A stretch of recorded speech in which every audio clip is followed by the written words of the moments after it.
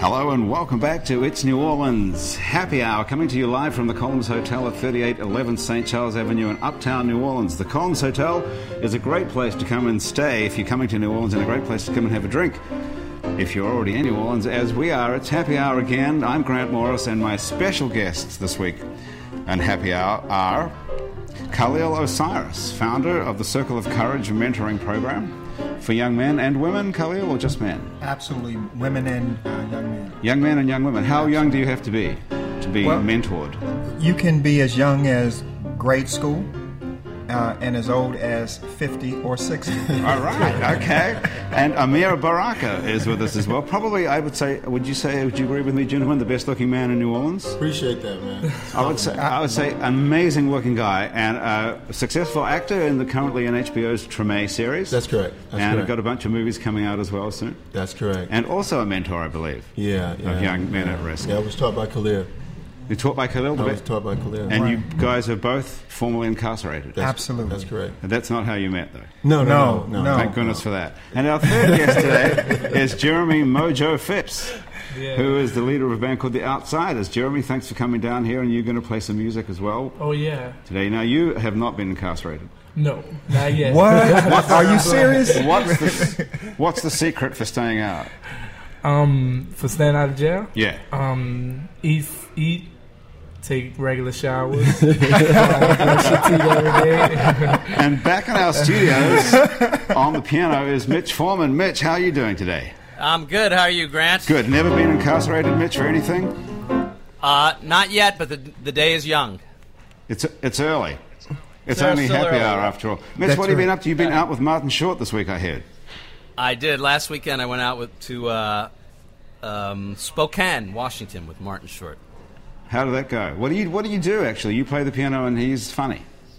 He's funny. I'm funny looking, and he kind of acts out some of the characters that he's done throughout his career, and he dresses up as the characters and does like a song as each character. It's pretty hysterical. He's a great guy. And Rachel is here, who's our waitress. Rachel, we're ready for drinks. What are we having? A Riesling. Khalil, what do you have? Riesling. Yeah. Riesling. Amir, a Riesling? You guys drink Riesling. Is that some sort of a jail? You know, I know, that's what I'm wondering. I was about to ask. Have you ever been incarcerated? I have not. You have not? What happened? What's the secret? Have you ever been caught doing anything naughty? Never. Never, Rachel. Very good. Never. Riesling. Jeremy, what are you drinking? Oh, water. Just water? H2O. Really? You're the rock and roll guy. He's 19. Oh, yeah. Oh, he's 19. He's 19. That's how you keep your rock and roll going on. You keep water, regularly hydrated, take showers. Yeah.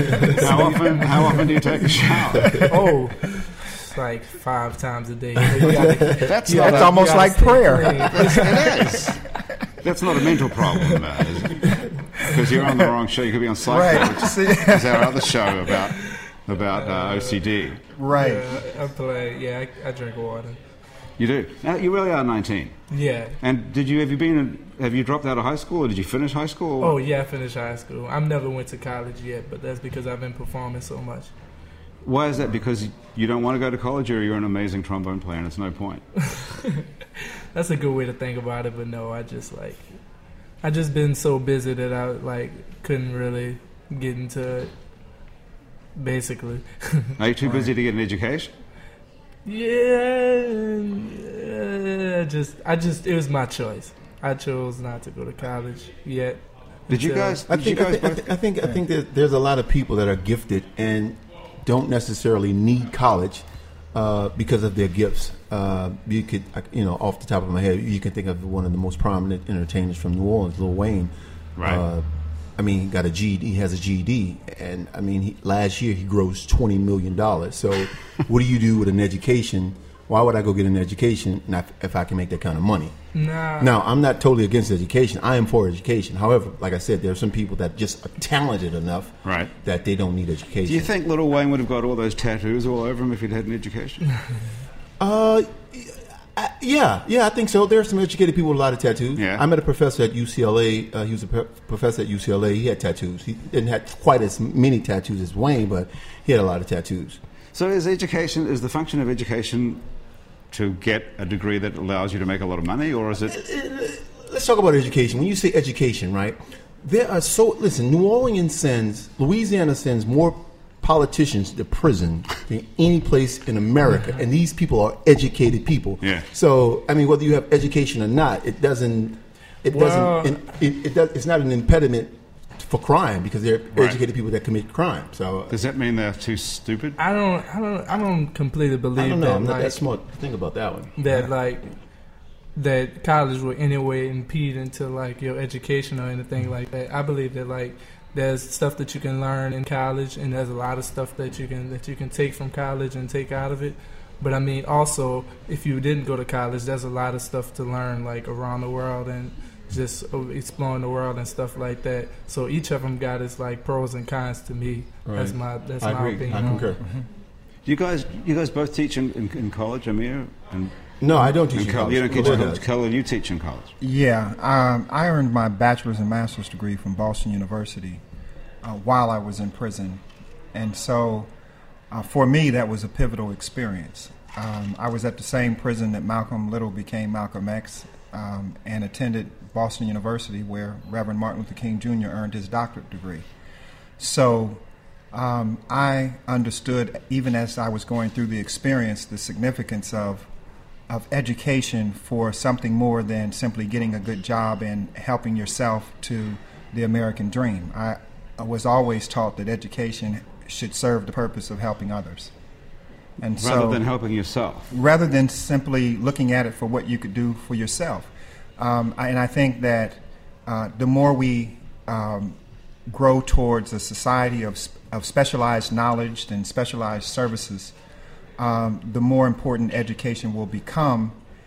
Consequently, even those who don't get a formal education will have to specialize in something. And so in this case, with the young man here with us today, he's specializing in music and has a very refined form of knowledge that is enhanced, as Amir says, by his gift and his aptitude for learning music. And so I think ultimately when you have a young man as gifted as him, his obligation in the context of meaningful education is to teach others.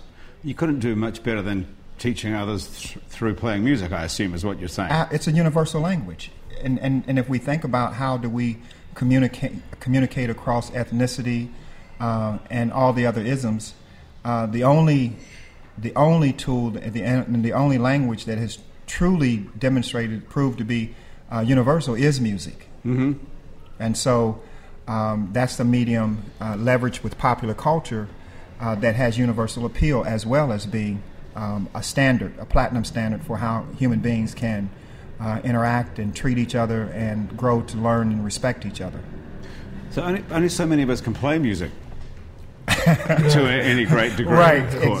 exactly. Yeah, I can't You can't play Amir? at all. I've never tried. But I learned from Sweet Honey in the Rock, Esai Barnwell. She came into the prison years ago, and there were several guys who were saying they didn't know how to play music and really didn't know music. And she said, no, every human being can participate in music because every human being is part of the sound that creates a universal music. Yeah. So would you? I believe that, I believe actually saying, listening to music is just as important to playing the music. Because, if you're playing music, you gotta have people to listen. So, just like music, us as musicians can, comprehend with, all these people from all around the world, we can also listen to music from all around the world because it all has, the same structure and the same formality. Of course, everything has its own, unique sound or whatever like that. But So you taught yourself to play the trombone? yeah.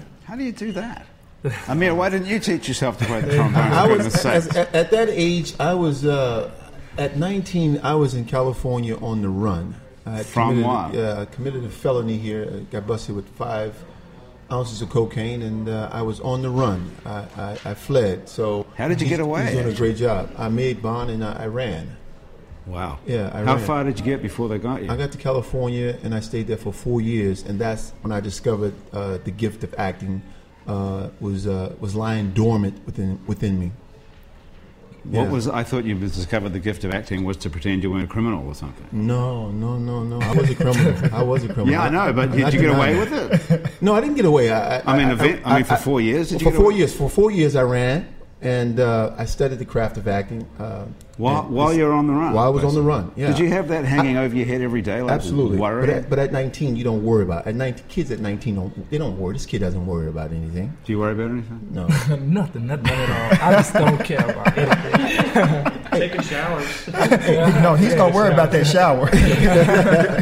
But I used to while I was on the run, I used to sneak into Warner Brothers lot and watch actors perform. I'm talking about I would sneak into the lot. What sort of security have they got at Warner They Brothers? got very tight security, but me being a criminal, You're a natural criminal. I'm a natural. I wasn't a born criminal, but I grew into a criminal. Yeah, but the thing is, I was sneak into Warner Brothers. Could you tell us how you sneak into Warner Brothers? Well, there's ways you can get in because they're like on the like if you go into Warner Brothers, you can't get into Warner Brothers because the security is right there, right? Right. But on the left hand side and on the right hand side, the little fences. Yeah. They're fences. You jump the fence. You could actually jump the fence. They don't have a security camera at a film studio? I mean, at that time they didn't apparently because I got in there quite a few times. Wow. I'm telling you what I did. How long ago was it? That was That was 90, 95. No, it wasn't that long ago. I'm sure they had the security camera invented back in 1995. Who did you watch acting there? It was who was acting at the time was what's his name? Cuban Gooding Jr.'s brother, brother. He had a television show.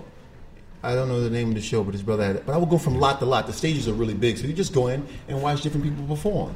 That's pretty cool. Yeah. And so is that how you learned to act? Well, no. It inspired me because I've seen young people, young men my age, and I said to myself, I'm a loser because I'm out here selling drugs. These people are making a decent living. You got busted with 5 ounces of coke in New Orleans. Right. And you took off, and you continued to sell drugs in Los Angeles? No, I didn't sell any drugs in Los Angeles. Oh, you weren't selling drugs? No, I discovered what life was all about when I left New Orleans. Right.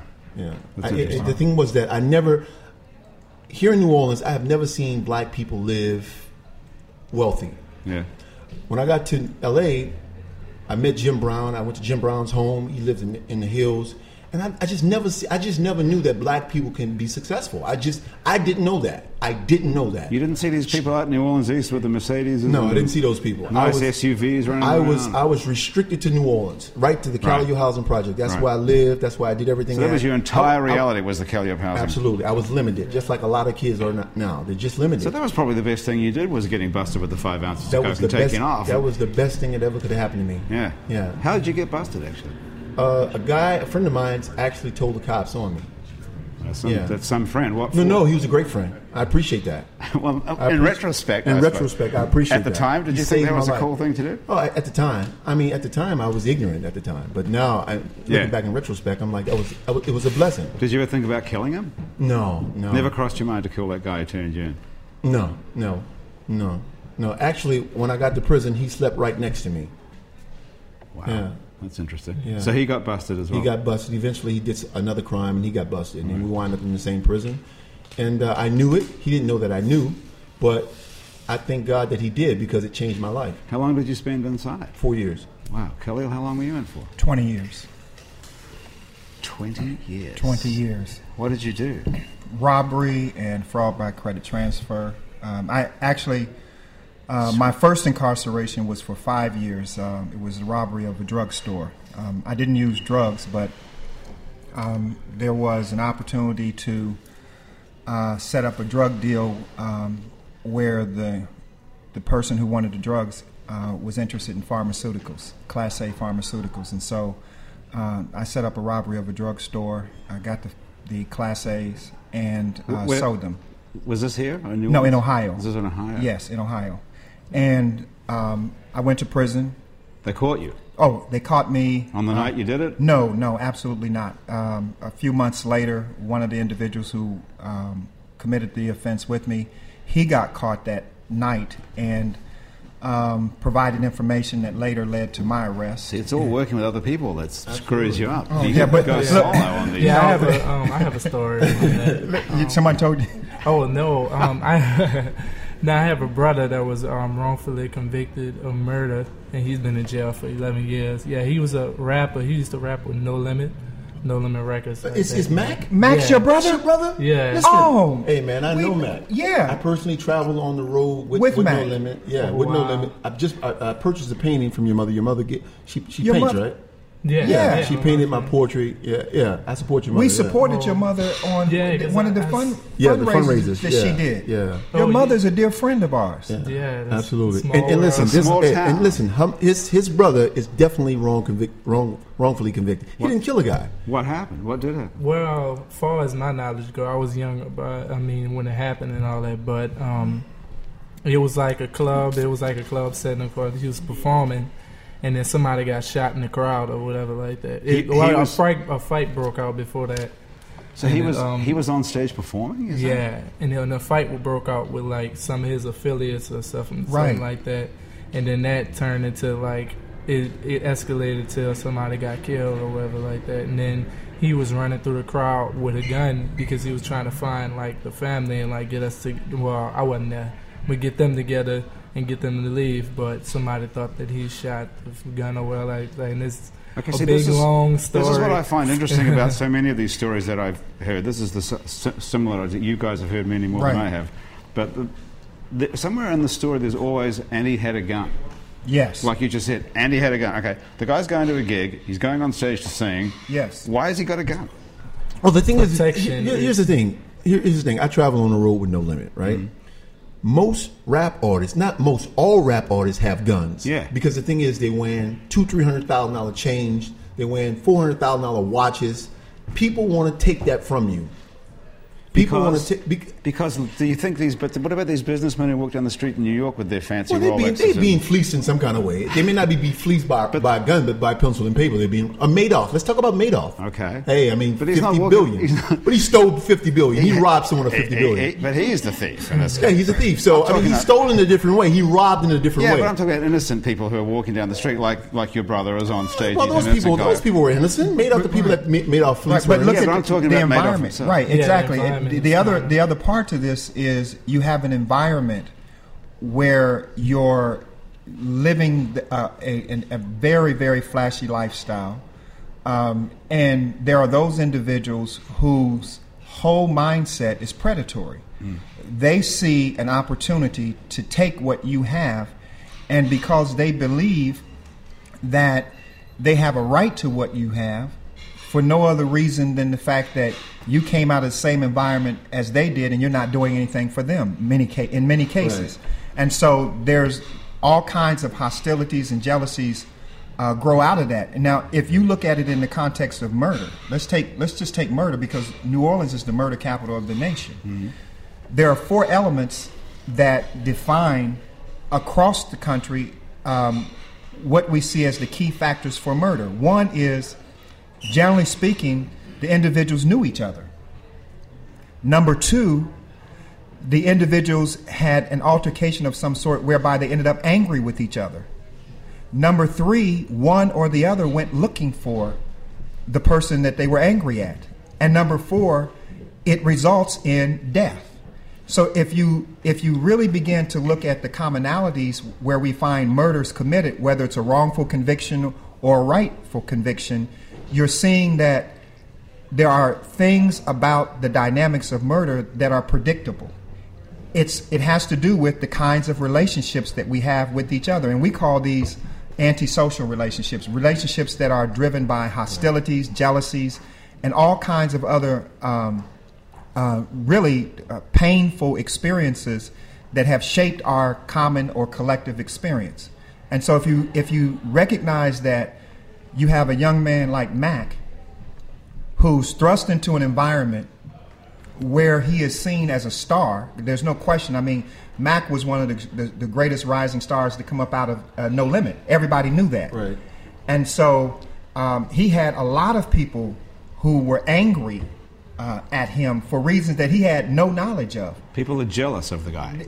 That's Absolutely. what it comes down to that. Absolutely, and people are acting on that in different ways. So you have a young man who understands that he has people who will take what he has, and so he arms himself thinking that that's the best way for him to protect himself, when in fact, the minute that he picks up that gun, he makes himself even more vulnerable without even recognizing it. And that's exactly what happened in the case of Mac.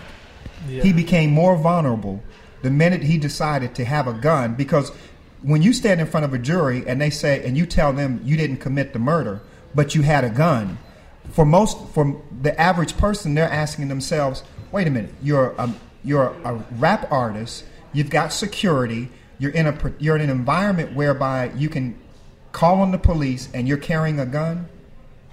No, that's unacceptable.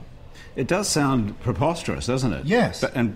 So how do you break that cycle of people believing that they have to be armed to protect themselves, when in fact what you're saying is being armed is the opposite of protecting yourself. It's turning yourself into a victim. It's one of those things like if you think somebody has a gun, then you think you need a gun to defend yourself, and like then it's just like it just goes back and forth and back and forth. But that is what's happening. Everybody's got a gun because it's the Wild West mentality. If I don't have one, someone's going to kill me. That's exactly why somebody will get a gun, because that statement, everyone has a gun. Yeah. So, like, if everybody keep on thinking that everybody has a gun, well, they then do. Everybody's going to need a gun. Everybody does have a gun. Right. Yes. That's why Khalil and I are in this business of saving kids. That's why we're doing what we're doing. Helping youth and preventing crime. Absolutely. I at the age of 14 years old, I took a guy's life.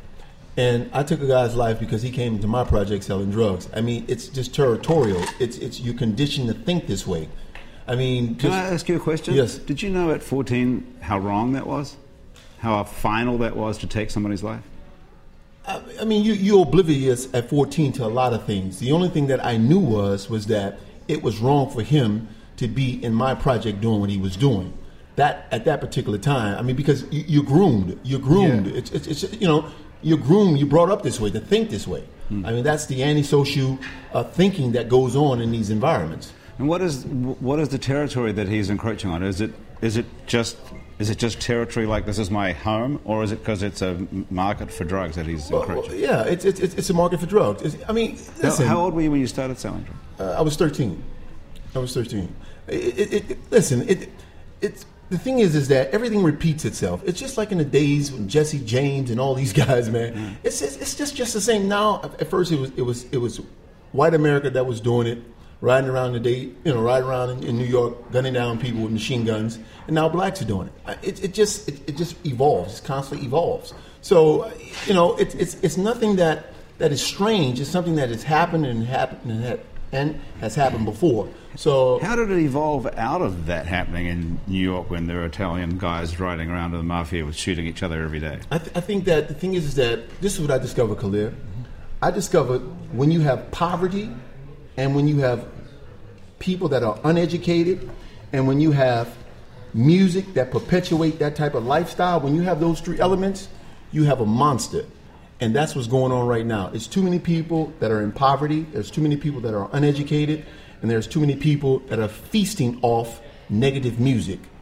Because... well, not just music, entertainment. Well, period. Entertainment, period. But music... Yeah. Let me show you the power of music. I am a grown man right now, right? I'm 41 years old. I lived that life.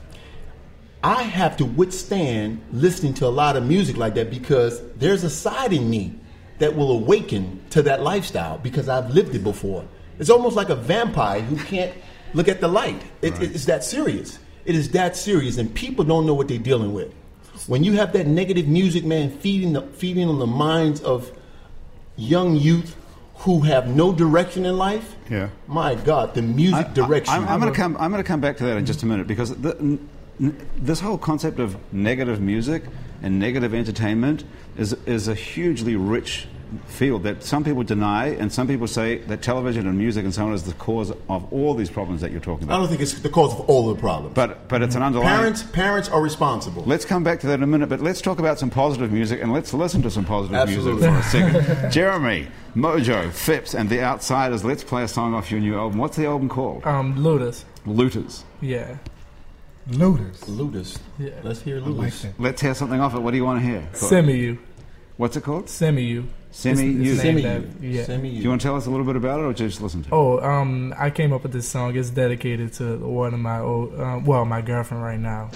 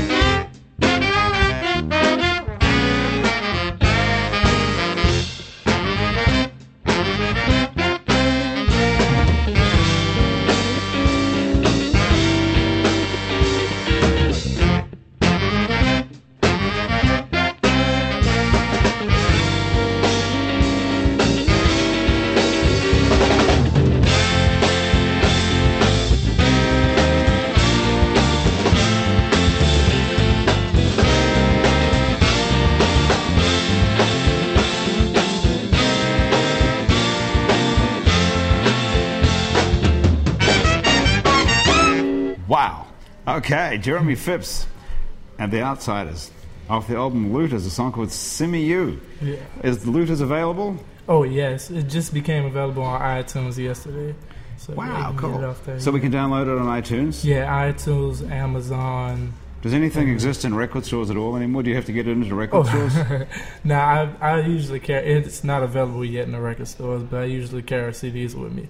So you're playing all over the place? Yeah, all the time. Do you But, get out of New Orleans? Do you play outside New Orleans? Well, I'm just about to. Well, I just got started like playing out of New Orleans and stuff like that. Like this weekend, I got to go to Austin, Texas, to go perform, and then like next month, I'll be leaving for 2 months to Minneapolis. Wow, excellent. Yeah. Who organizes all that? Do you put it all together yourself? Do you have a management company or anything? No, what it is like I have my own band, of course, but a lot of times I'm doing freelance work with a lot of different bands around the city and stuff like that. Oh, so you're going out on the road with other bands? Yeah. Who are you going out with? Well, this weekend I'm going with My Name is John Michael. It's like an indie rock band around the city. And then in the next month, I'm going to be with a musical play. And I'm going to be like performing and playing trombone on stage and singing and all that stuff. I don't even, like, as far as my knowledge go. What sort of a musical? Is it like a Broadway type Well, thing? it's or a rock about opera? it's about Buddy Bolden. It's gonna be my first time ever acting before. I don't know that I have an acting bone in me. I never even tried. Amir can tell you if you're any good. Let's do an audition right now. Oh, I got good in line. To be or not to be? What do you think? Has he got it? I don't think you got that. I guess not to be. Not to be. How did you get the part if you don't know anything about acting? Well, they mostly get me from my trombone playing and my Right. like dancing. I know Dancing? Yeah, I know. Oh, well, now we're on to a whole different... Second line. He can sing and dance. Sing, That's sing, talent. sing and dance, man. He's Yeah. talented. He's talented. Isn't that is performing and acting the same thing? Performing and acting is the same thing, but there's a difference. There are some people that can act and sing. I think that's a high level of acting right there. Right. Like to do Broadway plays and you can sing and act. I mean, that's incredible. Right. I mean that's you don't have that many actors actually that are on television or on at the movies. You can go to the movies and see those type of people that can sing and dance. Very few. We don't have the late that. Gregory Hines, the late great Gregory Hines. Oh, yeah, Gregory Hines. I think probably epitomizes that. That's we don't really have that anymore No, as we don't. entertainment. No, we don't. So the No. song and dance. That's truly entertaining. I know Jamie Foxx do a little bit of that, but other than that, I don't know. Well, Right. then again, with a lot of Broadway musicals and stuff, people do that, right? Yeah, but I'm talking about TV or Yeah, there's not like a theater, movie. You couldn't be a theater, yeah. talented like there was a whole tap dancing I world. can't Oh, sing. that was- You can't sing a note. I can sing a note. That's a terrible thing, isn't it? Wouldn't you like more than anything to be able to sing? Oh my God! Yeah, I would love to be able to sing. I think singing is. I mean, when you're able to captivate people with your voice, I think that's incredible. You know, it's incredible. It's like the Don't you think guy I'll- in Cleveland, Ohio, who was homeless, and someone discovered him. They called him said he had the golden voice. Oh, This guy yeah. Ted Williams. Oh, Yes, Yeah. yes, Yeah. yes. And so, That's the chance in a billion. look, I mean, what is the likelihood of that happening? He's homeless. He's in Cleveland, Ohio. It's cold. It's rainy. Three strikes it's, against you three right there, strikes against you. Cleveland. Right. Cold, Right. homeless. Or addicted to drugs. 9 kids. 9 children. 9? Yeah, exactly. He had every challenge you can imagine, and someone discovers him. Right. Yeah. And he has this voice that when you hear his voice and you see him, it's so incongruent. I mean, it was think such a contradiction. Don't you think he's a good-looking guy? That guy, I thought he But was pretty handsome. but look, but my I don't thing think so. was, Kelly was looking at me like, look, but my thing I mean, about it, That's the look, expert over here. right, right. he ought to know. Yeah, well, you're asking the best-looking guy at the table. Yeah, So- well, that's what I thought he might know something right, about. exactly. good looking. So, no, I just think that when you have something that you're deeply passionate about, as obviously Jeremy is, I think that's the best form of prevention when we're talking about issues of crime in our city.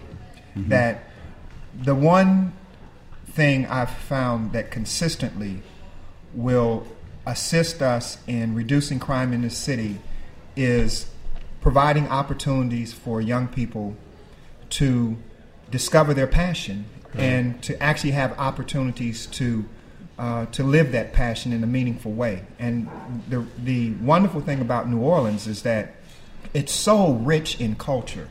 I mean, whatever the negatives we say about the city, murder capital and all those kinds of things, the culture, the overall culture, is so sweet. It's so full of genius that when we look at it, it far outweighs any of the negatives that we come up with. And that's why, even though we're the murder capital, what I find is that we're talking about essentially 300 individuals in the city who have made us the murder capital of the country per capita. Is that really what you think? Yeah. Oh, there's no doubt. I mean, and the thing that we have to keep in mind is 94% of the murders committed in New Orleans are committed by African American males. But the major percentage of people who live here are African American, though, so it's not that surprising. Yeah, but 94% of the murders, and not only that, the second part of it is that we're the primary perpetrators and we're also the primary victims.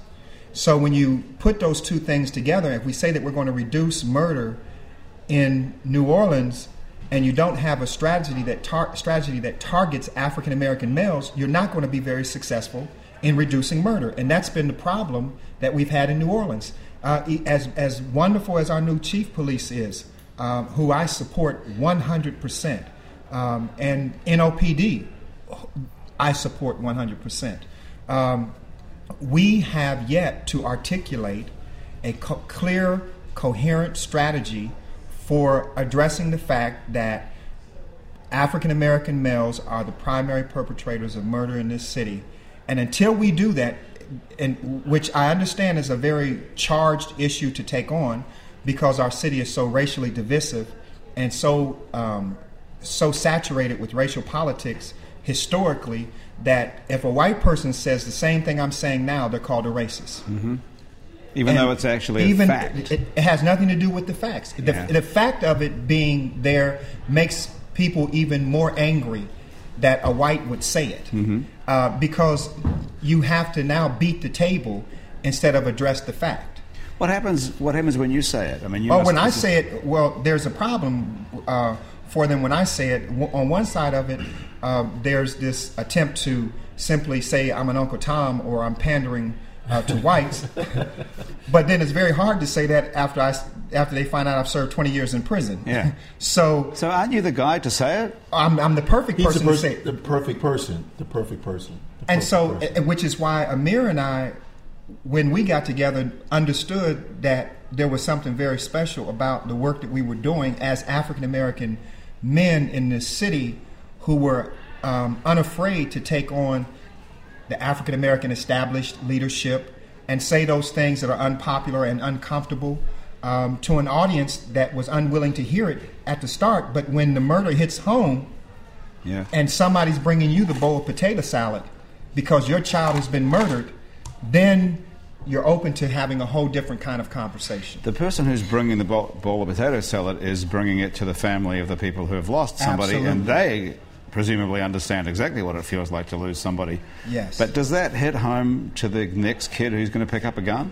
Well, you're saying? Here's what hits home to the young person who is out there on the streets. I call it the post-Katrina stress syndrome. You have this combination of anxiety and fear tempered with despair. Yeah. And we see it everywhere in this city with young people.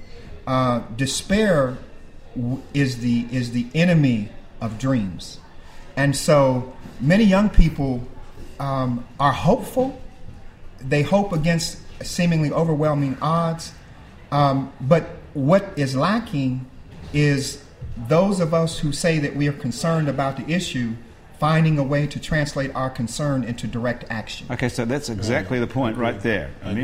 I totally agree. I mean, he couldn't have said it better. One thing I want to add is that parenting is very important as well. What I see at the schools that I teach at, parents, they have this. There's this gap. There's this gap of providing values to their kids. There's this gap of direction. I think that I truly believe this, and I don't want to piggyback on what Bill Cosby said, but I do think that African Americans should put a hold on having kids until they understand the value and what it takes to bring up a kid. It's very important. You cannot have a kid at 15, 16 years old because someone has to educate that kid. Yeah. And someone has to instill values into that kid. Someone has to be there. The man has to be in that household. You know, my mother, who was a young mother, my grandparents raised me, and she didn't instill any values in me. But she went out and worked, but she didn't instill any values. So my grandmother, I kind of ran over her. So it was upon my mother and my dad, who was a criminal himself. He was gone off doing his own thing. He wasn't there. So when you have that combination, man, you're going to raise monsters. And that's what we're raising. Because, these kids don't know. So what raised the kid? The television or music raised the kids. Parents are supposed to raise kids. Nope. Parents are obligated to raise their kids, and we're not doing a good job at it. So you're saying that African American parents? Are you talking about African American parents only now? I'm talking about parents. I'm talking about parents in general. But I'm saying we have an epidemic here with murder because I think it's based upon parenting. It's just parenting. My brother came out of the Calliope Housing Projects. He has a son that's playing basketball for Texas A&M. He has a daughter that graduated from UCLA. Both of those kids are going to have degrees, and he came out of the projects. But believe me, when his kids came home, you had to do your homework. It's no going outside playing. You do your homework, and you bet not let me hear you cutting up in class.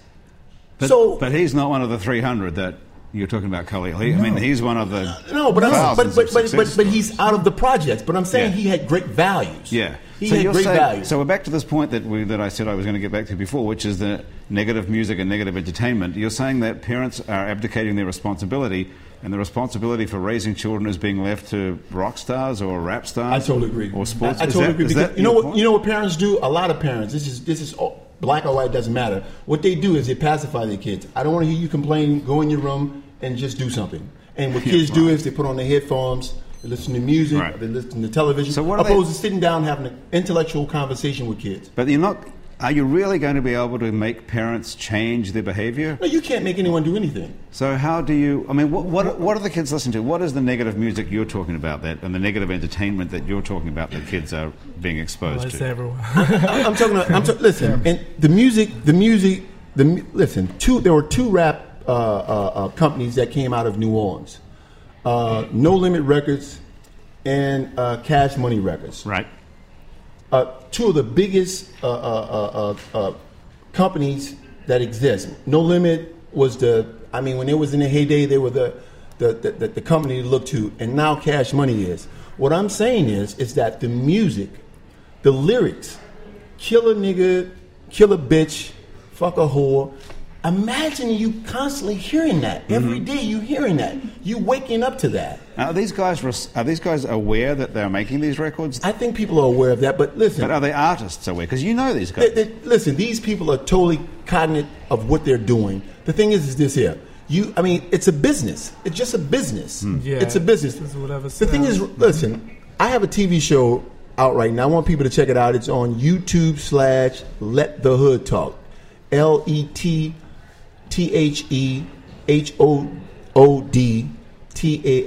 Let the Hood Talk. Right. And what the show is about is I'm going into every entertainer's neighborhood, finding out particularly about rappers. Were they really gangsters? Did they really sell drugs? What are they doing for their community? Have they placed any of that money into any learning centers?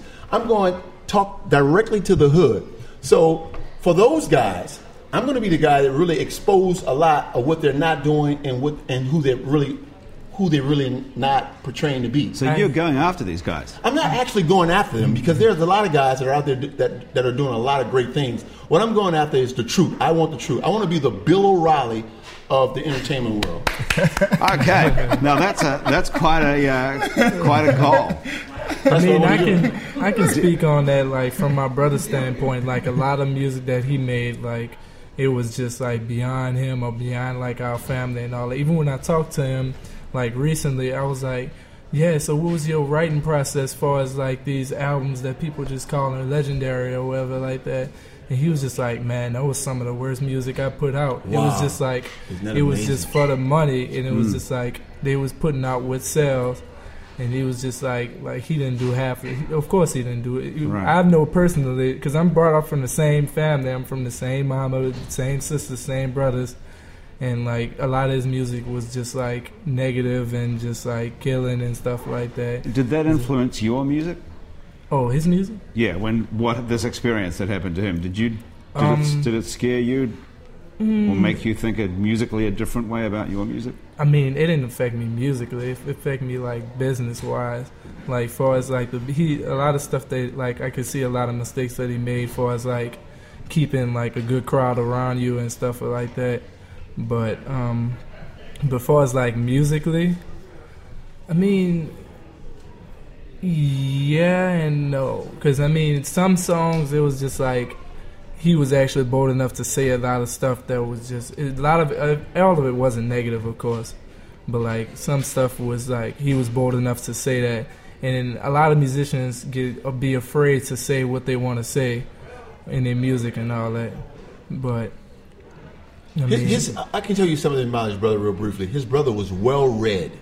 He wasn't a typical rapper who wasn't articulate or well read. This guy, he read about the 48 laws of power, the white pale horse. I would be on the bus with Mac, and I'm like, Mac, man, how do you know this shit? And he was like, man, I'm reading these books. He would travel with books. So his mental capacity was totally at another level. I mean, he could talk about things that people should know but really don't want to hear because it's not lucrative. Yeah. Like he said, it's if I'm talking about killing the dude, blowing the dude brains out and selling some dope, I can make a gang of money with that. But if I'm talking about something that's intellectual, something to elevate me, because music is supposed to inspire and motivate in a positive way, if I'm talking about that, I can't get paid. I mean, the people who own these record companies won't even take your CD. Nobody wants to release a record that's positive? No, what I'm saying is that they don't want to put money behind these albums because they want to keep you dumb. They want to mummify you.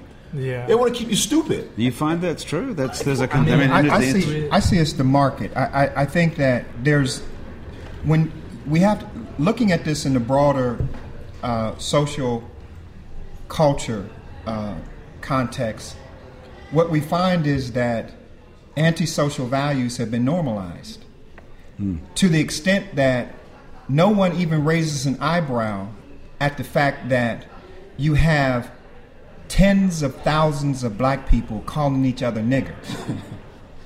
I mean, think about this. You have tens of thousands of black people saying, "What's up, my nigger?" Do you think that nigger? Do you think that the idea of that assumedly was to neutralize the negativity of that word by overusing it? No, I do not think there was even the consciousness of a stone present with the use of that kind of language. I think what happened is that antisocial values, as evidenced not only in our behavior but even in our language, became so normalized in our day-to-day environment, and our thinking became so distorted and has remained in many instances so distorted as a consequence of our reactions to conditions that we did not see ourselves as being able to control. And so now what we have, and we say this in our work, incarceration is a metaphor for self-imposed limitations. And what we mean by that is the majority of people who are incarcerated will actually never see the inside of a jail or a prison because we engage in socially sanctioned forms of self-imposed limitations. In other words, I can dislike you for no other reason than the fact that you're white without knowing anything about you, and surround myself with people who share my view to the extent that they don't even raise an eyebrow at the fact that I don't even know you and dislike you for nothing more than the color of your skin. Or I can, for no other reason than I'm a man, feel that in any relationship I have with women, I am supposed to dominate them and they're supposed to do what I say. Now, the former is called racism and the latter is called patriarchy. These two things are not instances that we'll go to prison for. I mean, no one will lock you up for patriarchy or racism. But this man is too smart for me. But man. you're saying that we're all imprisoned. But I'm by saying those we are incarcerated precepts. by virtue of our self-imposed limitations and and association. so how do you shake off The those? key is if we're incarcerated before we're arrested, we can get out before we're released. And here's what I mean by that. If you understand that it's your thoughts and values that have led to your state of distortion and self-imposed incarceration, then all you have to do is transform your own thoughts and values. Well, that sounds so simple. Well, all let I me have tell to do you is something. have a spiritual rebirth, Listen, and then you know what? I'll be a good person. And this is why so many of us, on one side of that equation, we believe is true. That's why we can encounter a person who was a heathen yesterday, and they tell us that they're a Christian today, and we believe them, and then they actually go on to live a life very different from their past. Even an example that we have biblically of a Saul who becomes a Paul. I mean, this guy murdered Christians. That was his job. His passion was murdering Christians. Okay. And then what? I don't know. He transforms. But have you done anything? How did he transform? There how was do we a have transformation. But isn't that transformation? Here's the problem. That transformation has to happen to us all individually, one at a time. We can't have a mass transformation in a life. Oh no, I think that there are ways to. I think that there are ways to expedite the process. I think there are ways to make the process certainly much more pervasive than we've ever imagined possible by virtue of media, by virtue of the tools of technology that we now have available today. We're not using it in ways to raise consciousness as deliberately. So what we've done is we've depressed consciousness deliberately through this. In terms of the market value of popular culture, you have the best of all of it. And see, that's why I say that, look, we have the negatives and we have the positives. Now, the question becomes, there's nothing more powerful to transform a life than a personal relationship. Right. Obviously, that's at the heart of it. Right. But if we use the tools of technology that we have today to leverage for purposes that are good and that are uplifting, that represent literally the collective good as well as the individual interest, then what we see is something very different happening. That's what a public health campaign is about. Mm-hmm. When we approached smoking, for many, many years, we didn't get good results. But the minute that we turned it into a public health campaign... Okay, so that's a brilliant example because that's a mass movement. Absolutely. We all had a perception that smoking was fine and it was sexy. Absolutely. It was great. And now we all have the opposite perception that you're basically a pariah if you Exactly. smoke. So how do you do that with violence they use and popular negativity? Culture. How do we do it though? How? I mean, we've got 6 minutes. Okay. Hey, Khalil, let's say something right quick. Back to the word nigger, right? Uh-huh. Jay-Z was on Oprah, and he was saying that Oprah said she didn't understand that word nigger because she came up in this culture where she's about 50, so she understood what the effects that word had on blacks. And Jay-Z came around and said, okay, well, now I use the word as positive, right? Right. And she succumbed to what he had to say, and I'm saying to myself, I mean. Just think about it. Now, Jay-Z is a powerful rapper. He's married Beyonce. Yeah. He tells Oprah. He tells Oprah, okay, I use the word nigga because, I turn it around. I make it as a positive. And now, because he's Jay-Z, she succumbs to that. So Oprah's going around saying my nigger. My nigger. My nigger. Absolutely. You see? That's the power. I'm telling you. That's the power that the rap culture has. Well, Oprah is a good person, though. Oprah is a good person to have neutralized that. I am not saying it went the wrong way. Oprah is not a bad support person. Oprah. Oprah, we love you. We love support you. We want you to support this broadcasting network. Oprah, that's a good idea. We want you to support what we're doing here in New Orleans. Absolutely. Oprah, we love you. No doubt about it. But I don't agree with her with that. I don't agree with because I think we need to hold steady to our values. Hold steady to what you believe in, man. Hold steady to what you believe in. I mean, if I was sitting next to Khalil and I didn't agree with Khalil on something, I said, Khalil, listen, brother, I agree with you on 99% of what you're saying. The 1% I don't agree. Right. Because I hold steady to my values. Let's get back to the 99% that we agree on, because you've hit on something absolutely incredible here. If we could turn ourselves around the way we toward each other, and toward violence and toward murder and the cheapness of human life, and all the other stuff that we're talking about that's bad, that all these values that are permeating up badly from entertainment and from entertainers, the same way that we changed our attitude towards smoking, that would be the most amazing thing that could happen to the United States of Absolutely, America no in doubt. the 21st century. You have to tell us how to do the it. critical thing that happened in the movement to change attitudes around smoking is that, number one, it was turned into a public health campaign. And as a public health campaign, what the strategists did is they looked at who was the primary target for increased sales of tobacco, and it was young people. Okay. So we've got to first identify who's the primary audience, who's the primary target for the next generation of so-called criminals. It's young people. Young people. We're crystal clear about that. So what we have to do is target young people. Like I'm saying, if we want to reduce murder in New Orleans, we have to target African American males concretely and specifically. How do we target them?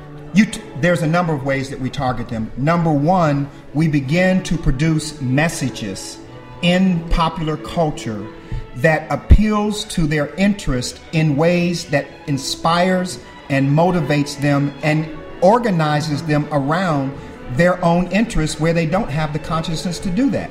Do you understand what I'm saying, Oh, Jeremy? yeah. I know a great example of that. They have a rapper called D1. Yes, And he's, D1. Yeah, he's been like getting all into the. It's like I know a lot of people that's people that listen to Wayne, Lil Wayne, and all, and everybody else. But then they not in a little playlist they have D1, and it's just like one positive person, one person putting out something. Absolutely. Now imagine we did that strategically. Imagine that we begin to engage record labels, because you have to leverage popular culture in order for this to really take off and grow exponentially. So you engage the major sectors where popular culture is being produced and being marketed around the country, around the globe, and then you engage those sectors of the economy that are the mass producers and distributors of popular culture, and you sit down with them and say, here are some things that we have as challenges as a culture. Just like we're doing with technology. We're saying we want to lead the world in technology. Guess what? You get those people who are producing leading technology, Right. and you engage them around a collective interest, a strategic goal. That's not uncommon. We're doing it at other levels. Is anyone doing this? Well, we are doing it. That's what we're doing. That's why I have my man with me. Right. I mean, he's a kid. I met this kid at school. He's a great kid, smart kid, 13 years old. He's in my class, right? But he's a bright kid. So he calls me up today. He said, Mr. Amir, I'm bored, man. I don't have nothing to do. I said, okay, I'm gonna come pick you up. You can come and hang out with me. You know what I mean? Yeah. So that's one kid, and that's a great thing, obviously. No, but how do we do that on this huge? Because those people who say Get they're involved. concerned about the issue involved. have to turn that concern into direct action through personal relationships with the people who they believe are going to be the next round of criminals. We have to get involved. There's someone's listening to this show right now. Yes. And they're saying, yes, I agree. I personally would like to do something. Yes. What do they do? Support. That's all I can say. If you can support something that's positive, if the people, you can't deny people. Like, they can have these big record companies, they can try to sell albums to, everybody with all this bull crap that they're putting out.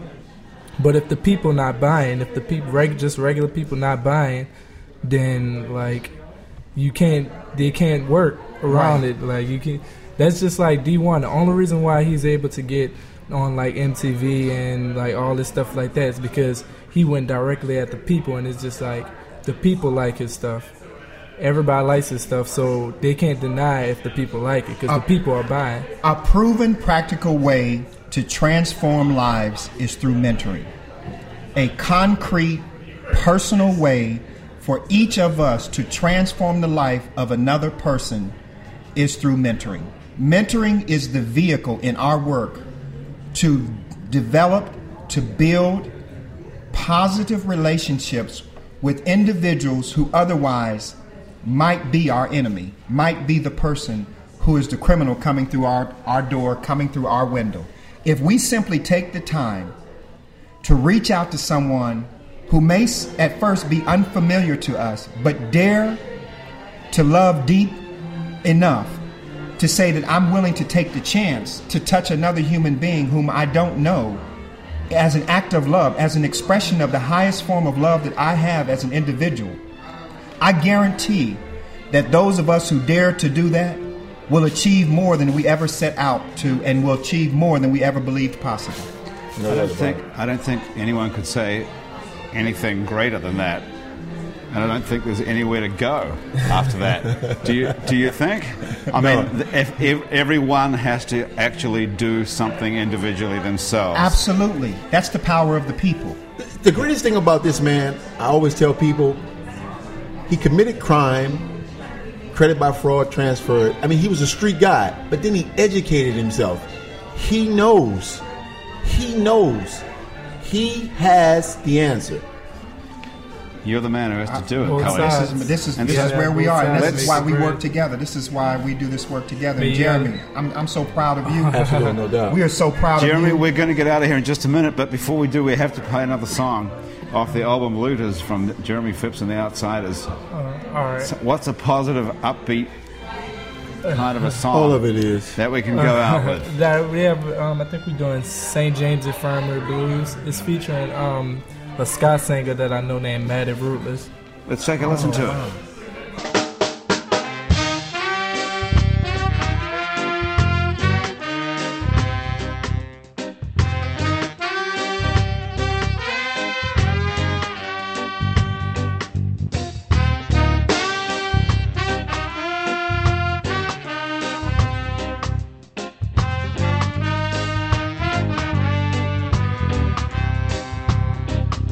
Well, I went down to St. James Infirmary, seeing my baby there. Well, he was stretched out on a long white table, so cold, so clean, so fair. Let him go, God rest him. Wherever he may be, well, you could search this wide world all over and never find a sweet girl like me.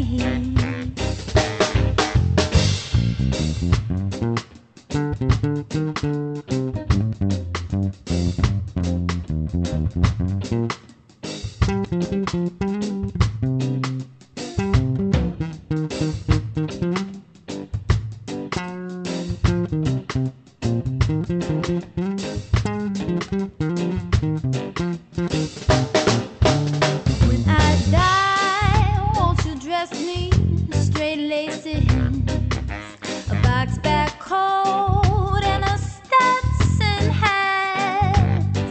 Put a $20 gold piece on my watch chain, so the boys know that I die standing fat.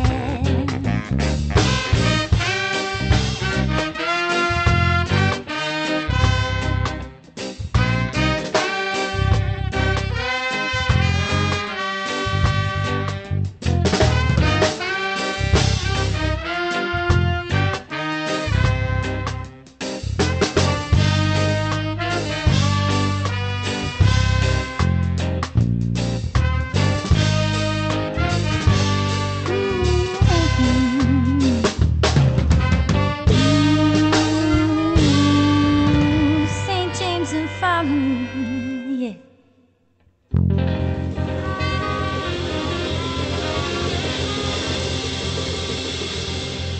All right. Jeremy is Phipps hot. and the Outsiders, St. James Infirmary. I'm What a fan. Great I'm a fan. treatment of that old song. Beautiful. Who is the woman singing that? Oh, that's Matty Rootless. She's a local ska singer / DJ. Wow. Very nice Yeah. indeed. Very nice. The album is called Looters. The band is Jeremy Phipps and the Outsiders. New Orleans brass funk rock. Available on iTunes. Yeah. And we'll have a link to it on our website as well. Go look for it. Jeremy, thank you so much for coming down. Oh, thank joining you us for- here at the thanks for Columns having me. Hotel today for Happy Hour. Amir Baraka, thank you so much for joining us. Absolutely. We can see you That's on my- the HBO series Treme. Tremaine, a movie coming up, My Love Song with Forrest Whitaker. Also, once again, I'm hosting a TV show that I produce called Let the Hood Talk. You can go to that at YouTube/Let the Hood Talk, and it's a VH1 show. It's an amazing show, man. It's going to really expose what a lot of entertainers are doing for their communities. And Well, what they're not doing. congratulations on getting that thing going. That's Thank a you. very daring move. We have a link to that on our site as well, Absolutely. on itsneworleans.com. Khalil Osiris, founder of the Circle of Courage. You are the Circle of Courage. Thank you so much for joining us. We have a link on our site as well on It's New Orleans to your work. People who want to find you and can want to do something can do so through the Circle of Courage and find you as well. Absolutely. Thank you, gentlemen, for coming down and being Thank part you. of Happy Hour today. I'm Grant Morris. It's New Orleans Happy Hour comes to you live every week here from the Collins Hotel at 3811 St. Charles Avenue. The Collins Hotel is a great place to come and have a cocktail if you're already in New Orleans, and a great place to stay if you want to come and stay with us here. Our show is produced by Tanya Castellanos, Melinda Hawes, Trish Kaufman, Mitch Cry does all the technical direction here. Cliff Brigden does all the web work and puts us up on the international web. Is it called that, or is it called the World Wide Web? Worldwide. Thanks very much. Christian Unruh selects all our music and puts it together. If you'd like to be on our show or know someone who would like to be a guest, drop us a line at itsneworleans@gmail.com. Mitch Foreman is back in our studio on the piano. It's New Orleans is a production of itsneworleans.com. Check us out and check out our other shows. We have tons more happy hours up there, and also check out our other shows, Psych Ward, and more shows to come. Have a poke around on our website. Links to all our guests are there. For Mitch Foreman, I'm Grant Morris. Thanks for joining us.